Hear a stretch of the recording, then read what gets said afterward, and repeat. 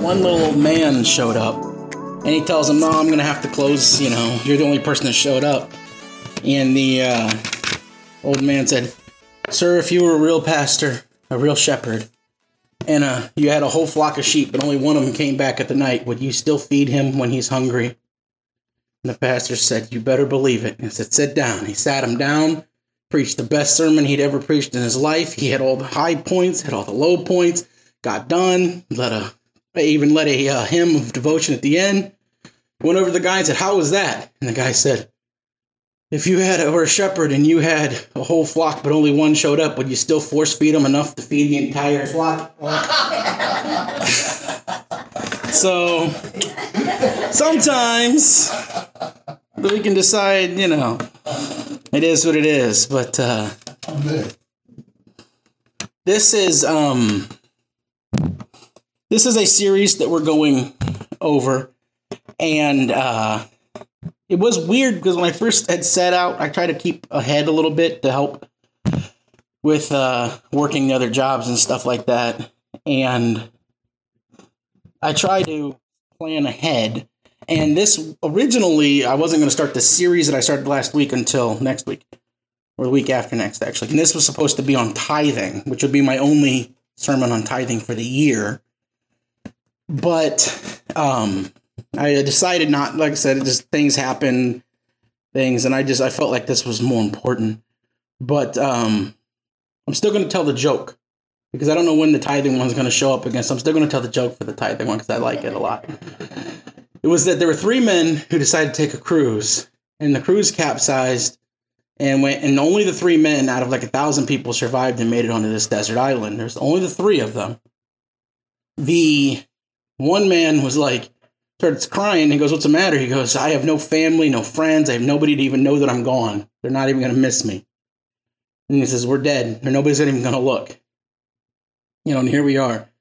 The other one, the second guy, goes, I lied to the people and told them I was going somewhere else because I didn't want them to know I was taking a vacation and I was just skipping out on my responsibilities. So nobody even knows I'm out here, so nobody knows to look. And the third guy goes, I don't have to worry about it. I make $100,000 a week. And the guy goes, what does that have to do with anything? We're stuck on a desert island. He goes, you don't understand. I make $100,000 a week. And the guy goes, what does that have to do? We have no food, no water, nothing. We're on a desert island. He goes, no, you don't understand. I make $100,000 a week and I'm a faithful tither. My pastor will find me. So, yeah. A little accurate. Sometimes the funniest ones are the most accurate ones. But, so this week what we're doing is we're going to continue in a series called Jesus Is. This is going through the I am statements that Christ made. We're going to go through there's 7 of them that are, metaphorical speaking.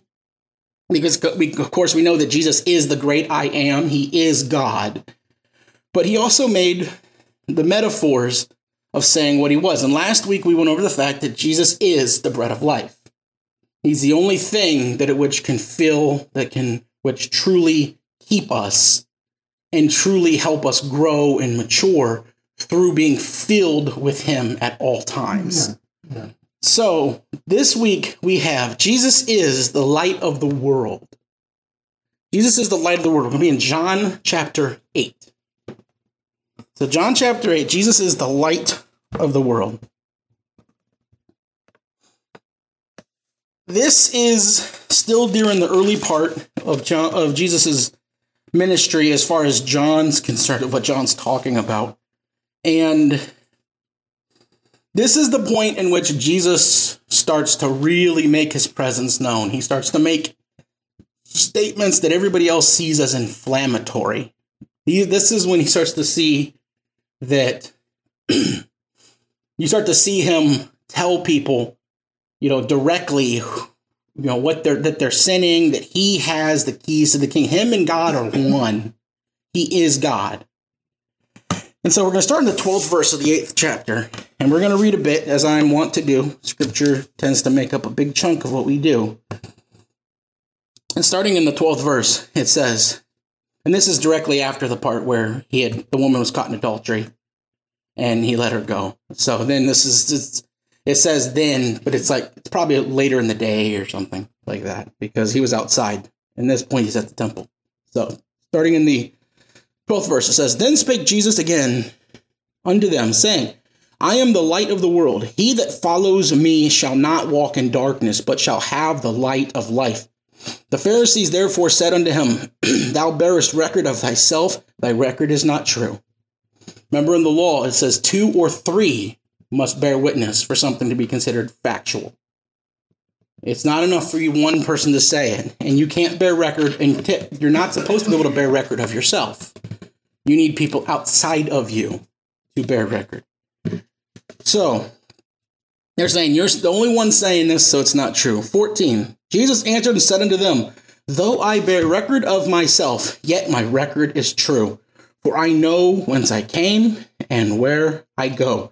But ye cannot tell where I come or where I go. Ye judge after the flesh, I judge no man. And he's saying, I haven't even judged yet. I haven't even done anything yet. He's not making those judgments yet, because he will. That's in the future. Believe me, he will. But not yet. 16. And yet if I judge, my judgment is true. For I am not alone, but I and the Father that sent me. It is also written in your law that the testimony of 2 men is true. I am one that bears witness of myself, and the Father that sent me bears witness of me. They said unto him, Where is thy Father? Jesus answered, Yea, or you neither know me nor my Father. If you had known me, you should have known my Father also. These words spake Jesus in the treasury as he taught in the temple, and no man laid hands on him, for his hour was not yet come. Then Jesus said again unto them, I go my way, and ye shall seek me, and shall die in your sins.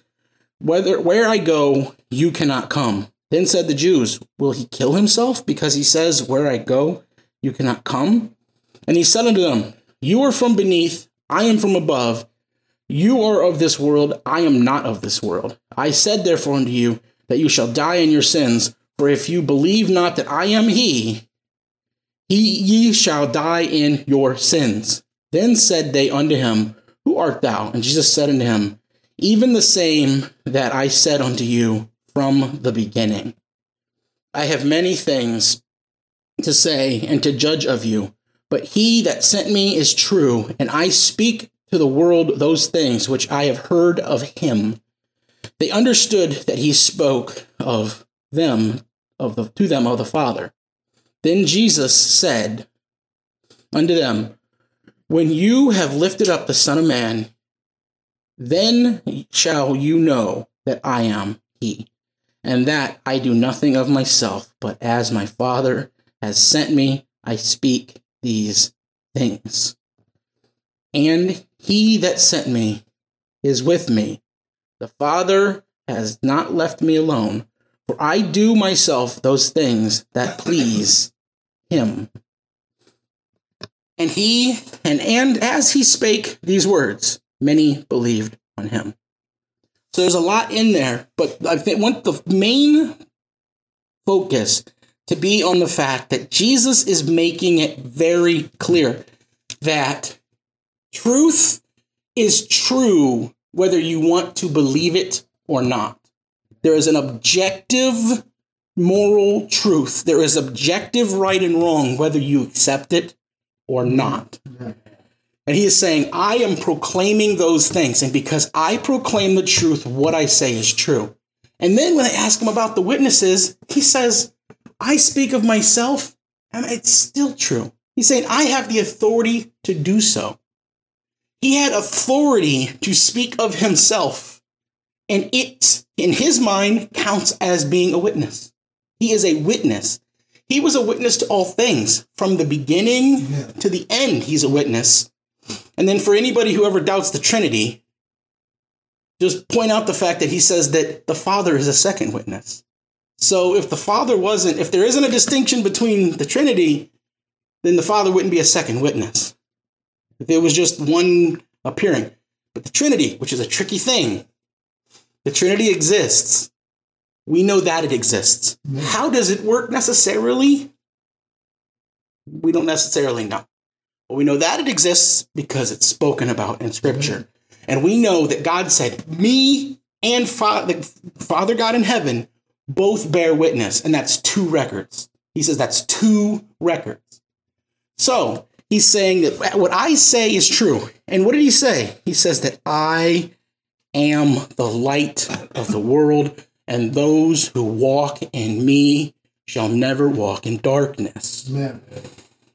Now, we see in that last verse in 30, it says, and as he spake these words, many believed on him. That's where I want to really focus in this. Is that as I looked at this, I was thinking about Jesus is the light of the world.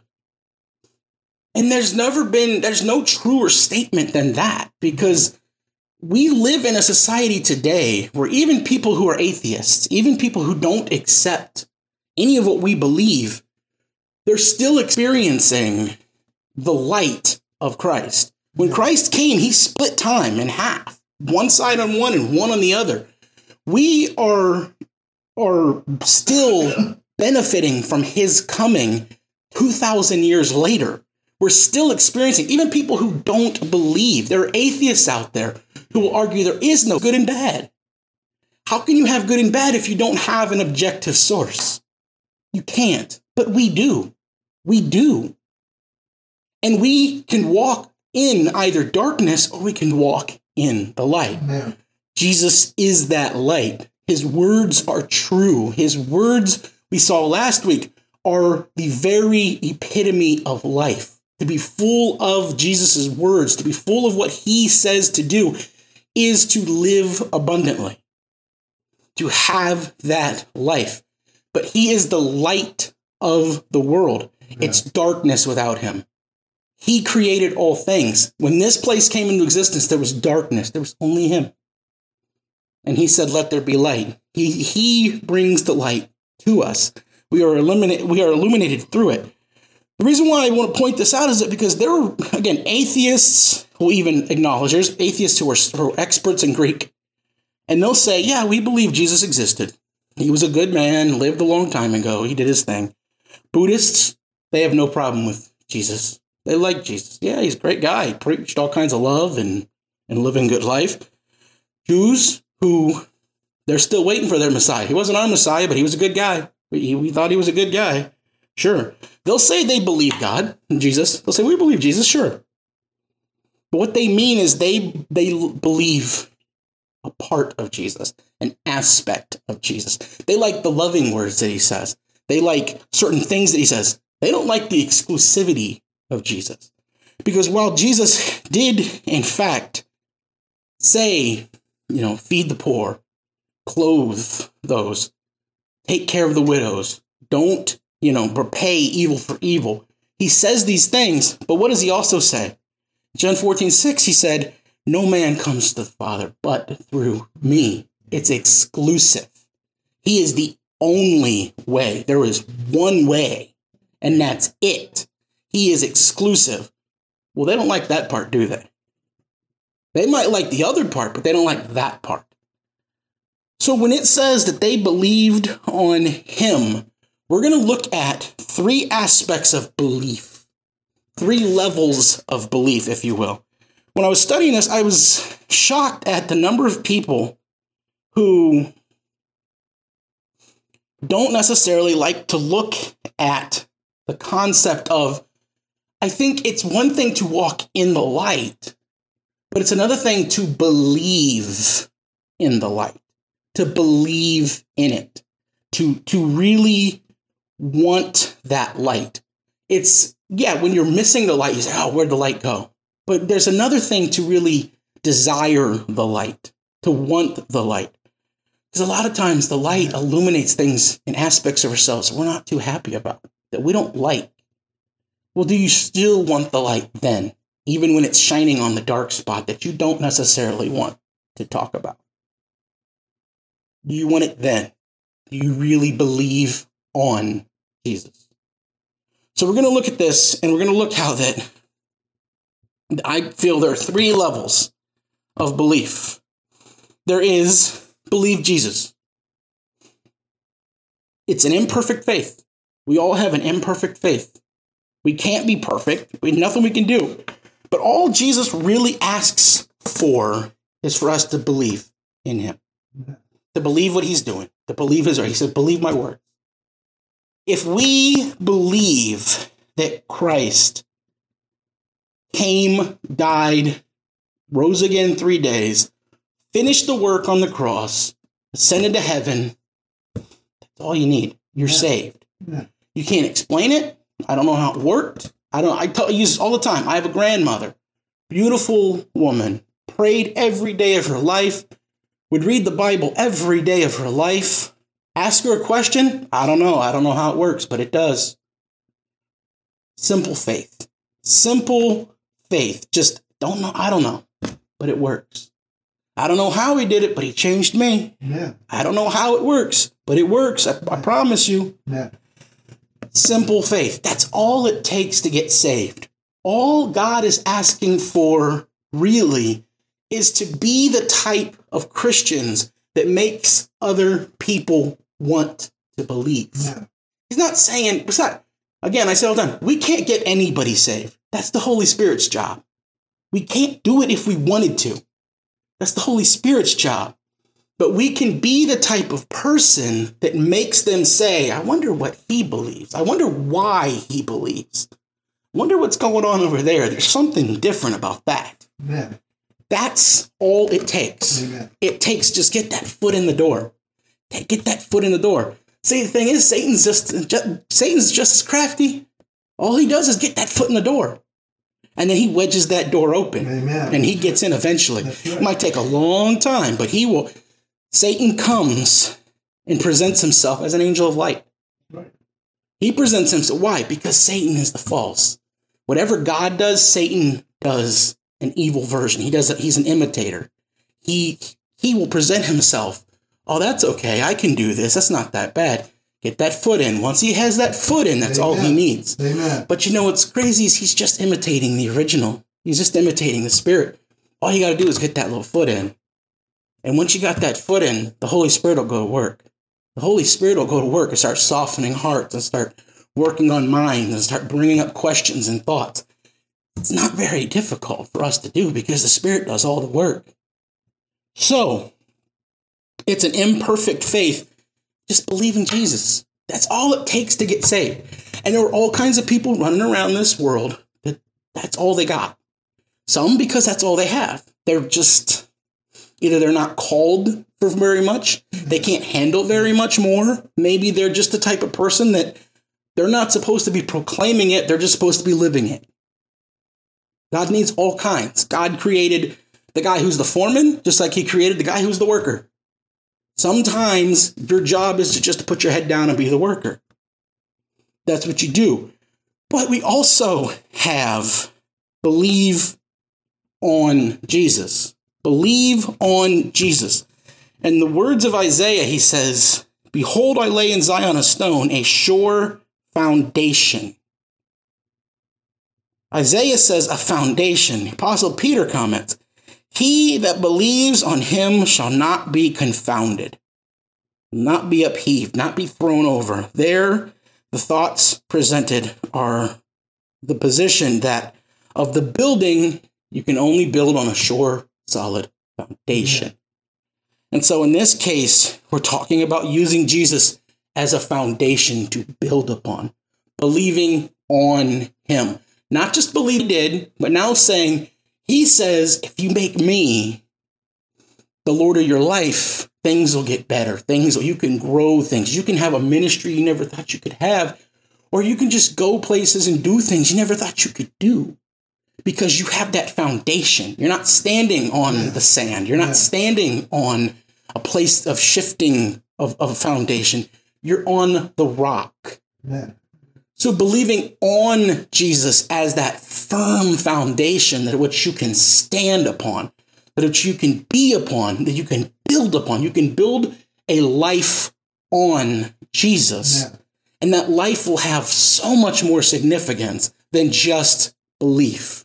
Believing on that when he says, I am that firm foundation, I'm the cornerstone that they reject. He's right. He's right. If you build upon the rock, you don't have to worry about the foundation. You can grow, you can build, you can love, live, and have a level of excitement about what God is going to bring your way, even if it's kind of that scary excitement. It's a little bit scary because you don't know what's next, but you know something's coming. Sometimes that's how God works. Yeah. You don't know what it is, you just know you have to take the step. And I use this example. Imagine if you're in a dark room, all pitch black, no light at all, and there's just a spotlight in the center, this little spotlight. And all you see is that circle, and you're in that circle. God calls you to take the step into this dark world. And when you take the step, the light will come with you. You go up to the edge, you can't see beyond that spotlight. That step, you're stepping into blackness. You're stepping into this world. You're stepping into darkness. And you say, but God, I can't see the step. You don't have to see the step. Have faith that where you're going to step, I've already laid a foundation. I've already laid a rock. I've already laid the foundation. You're not going to step into nothing. You're going to step out into Jesus. He has that foundation for you. That's faith. That's faith. You take that step even when you can't see it. You take it because he is that firm foundation. That's belief on Jesus. Now we have belief into Jesus. The reason why I use this is because when looking it up, I noticed that there's the different translations of the Bible use different words. Some say, most say in, one or two say on. Both are accurate translations in the sense that, verse 30 where it says they believed in him, on him. That's an accurate translation in English because English has variables. You can say the same thing in a couple different ways and it means the same thing. So there's really no issue with the translation. But I realize the word in the Greek is eis. Eis comes from meaning in. It actually comes from it derives sort of from to say if you threw a rock into a cave, there's an opening there. There's space inside going in to something. So when looking that up, I found somebody, which I love to do, 200-300 years that noticed the same thing. 200-300 years ago, he's writing the same thing. So I read everything he had to say, and I'm like, you know what? I like it. So I'm taking it. Believe into Jesus is what he said. Believe into Jesus. This is a very remarkable expression because it has a certain harshness in the English language. It doesn't sound quite right. Quite right. It believe in, sure. Believe on, sure. Believe into Jesus. Doesn't sound quite right. But it needs to sound that way because there needs to be an understanding of the doubleness of what's being said in the passage and the way that this can be taken. See, into Jesus, think growing. Think growing into Jesus. Progress. Progressing in Jesus. Think yearning to get closer to Jesus. As a marriage, two people grow into a marriage. They grow to want each other. They might have a desire for each other, and then as soon as they get together, they say, wow, this person's really messed up. I don't know if I want to be with this person anymore. We're pretty messed up, and Jesus still says, come on in. And then you have to learn to grow, to love that person, to feel out the different aspects of that person, to really understand what it is that person embodies, who they are, what their essence, who they are as peoples, and how that you can experience them more than just physically, but emotionally, spiritually, how you can be with that person and be one with that person. This same situation works with Jesus. Jesus is inviting us into a relationship that is closer than anything we could ever have on this earth. And he wants us to grow into him. He wants us to yearn for him, to desire him, to want to understand the deep mysteries of him, to continue throughout all of our life to strive for that closeness. We're imperfect, so we'll never get there. It'll be a continuous process. But when you think of Jesus, you think, man, I just want more. I want more. Man. Or are you thinking, well, that's enough. He saved me. That's enough. I got some people, that's all they can take. Again, some people, that's all they can handle. You go deeper, it's too much. But I think Jesus calls us to want to fall into him, to want to literally experience him with every single breath we take. Everything we do, we desire Jesus, to be like him, to be in him, to grow in a way that we can experience him in a newness every day, because we as people are changing and growing and striving for this. I want to continue reading only in John 8, starting in the 30th verse. And I want to read this just to understand this, because people who believe on Jesus are saved. They're saved. As John Wesley famously said once, saved in an instant, regenerated over time. I mean, it's going to be a process from that point on. So, think of that in your mind when we say this, starting in 30. It says, and as he spake these words, many believed on him.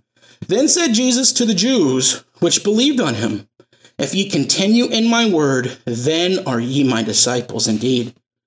And ye shall know the truth, and the truth shall set you free. So make you free. 33 says, they answered him, we be Abraham's seed, and were never in bondage to any man. How says you, ye shall be made free? Jesus answered them, verily, verily, I say unto you, whosoever committeth sin is the servant of sin. And the servant abides not in the house forever, but the Son abides forever. If the Son therefore shall make you free, you shall be free indeed. Amen. We can be saved, but still be in bondage. We can be saved and still have this world gripping onto us. Do you want to be free of the world? Yeah. We're all still working on it. We're all in different places on this. But if you want to be free, you need to go into something, because you're going to be into something. Are you going to be into this world, or are you going to be into Jesus? If you're going to leave this world, you need to step into something. If you're going to spiritually leave your servanthood, your slave to this world, you need to step into something. Jesus said you'll have two masters. It can either be man or it can be God. It can be money or it can be God. It can be any of these things on earth. Which one are you going to choose? Which one do you want? Because Paul, one of the great men of faith, just pure faith that Paul had, he said, I am a slave to Christ. I am a slave to God. It is no longer me. It is Christ who works through me and in me. Paul understood that for him to continue, he had to give up.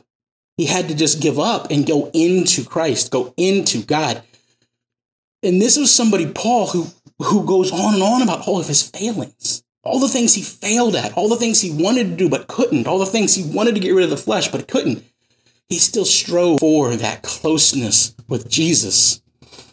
1 Peter 2:9 says, but ye are a chosen generation, a royal priesthood, a holy nation, a peculiar people, that you should show forth the praises of him who has called you out of darkness into this marvelous light. Amen. You can be saved, and that's it. You can be saved and start to build on that foundation and believe on Jesus. Or you can strive and believe into Jesus. Get into Jesus. Make Jesus the objective of every single day. Make closeness with him be your ultimate. I pray and read the Bible before I go to bed. I can't do it in the morning because I'm too tired. I can't do it. I just can't. So it's the last thing I do before I go to sleep. And there are times where I'm sitting there and I'm just like, I just want to sit down with Jesus so badly.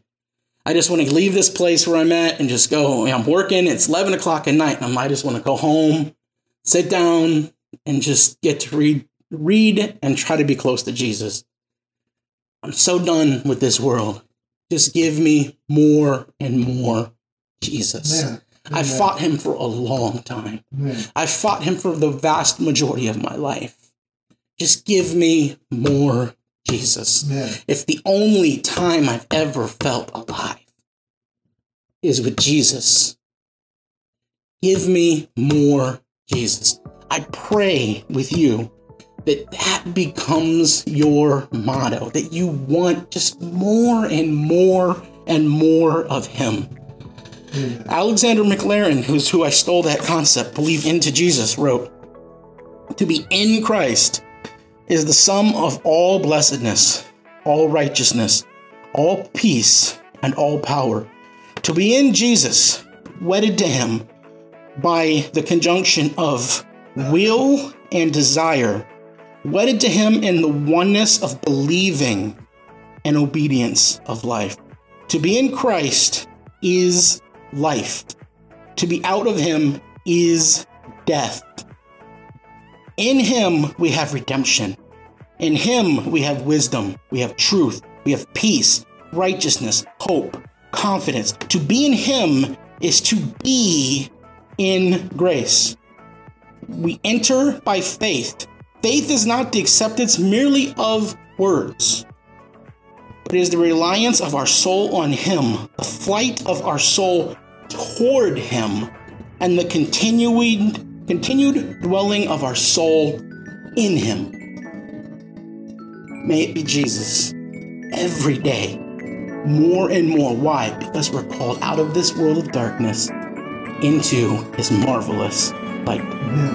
Let's pray.